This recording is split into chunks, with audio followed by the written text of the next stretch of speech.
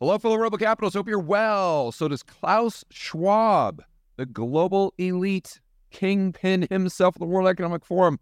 Does he want to replace voting with artificial intelligence? Recent video came out that would lead you to believe that this could be part of his game plan. Him and the Malthusian Marxist cult over at the World Economic Forum in Davos. Let's check out this video. And this is from a couple years ago when he's talking to, I believe, Sergey Brin with Google.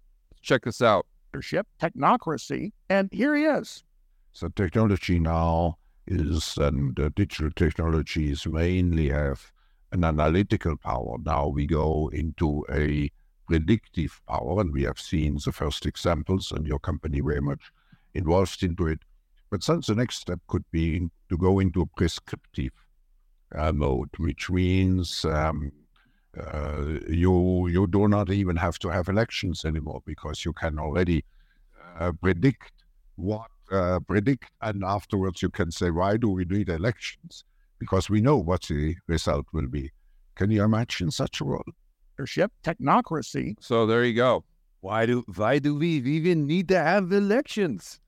We already know. Can you imagine such a world? So, of course, all the fact checkers and the mainstream media are coming out saying, oh, no, get that tinfoil hat off. He's not trying to ban democracy. He's not implying that he doesn't want you to vote, that he wants artificial intelligence to determine who the world leaders will be. No. We'll go right over to PolitiFact, the source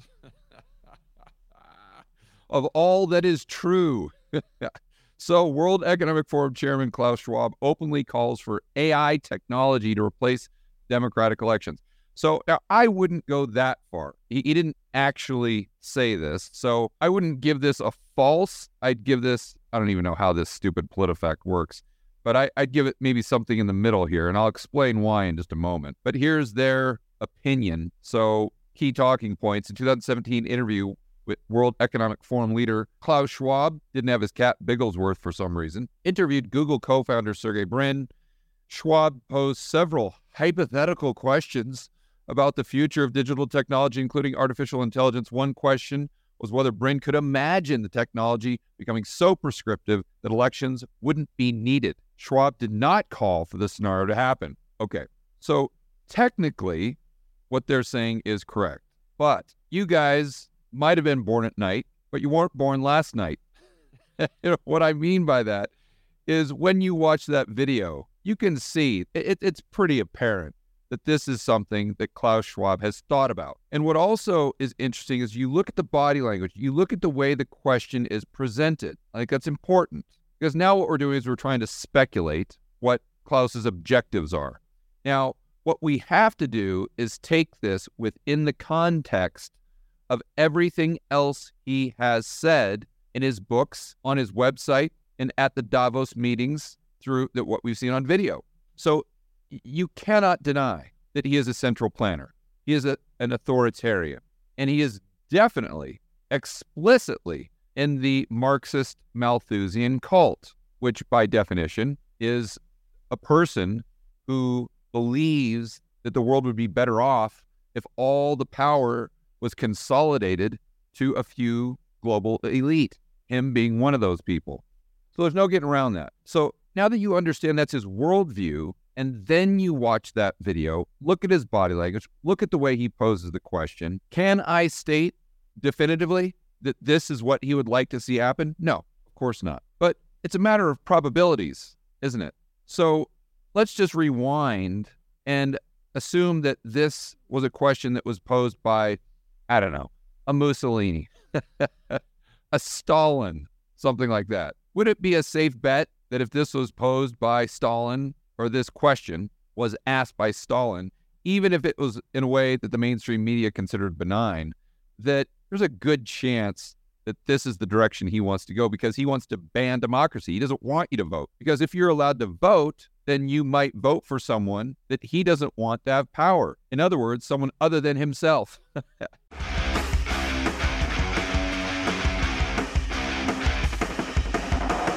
Hey guys, I want to remind you to check out Rebel Capitalist Pro. This is the incredible online investment forum that I have with investment experts Lynn Alden and Chris McIntosh.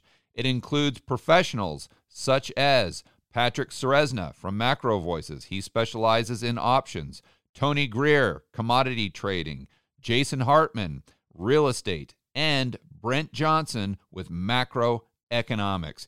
If you want to build wealth and thrive in this world of out-of-control central banks and big governments, Rebel Capitalist Pro is the resource you need. So check it out today at georgegammon.com/pro. That's georgegammon.com/pro. We'll see you inside with the fellow Rebel capitalists that are taking their investing to the next level.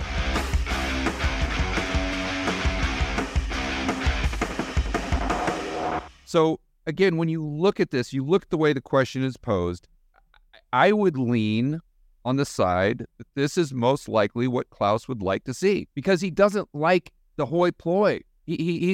That's the definition of a central planner.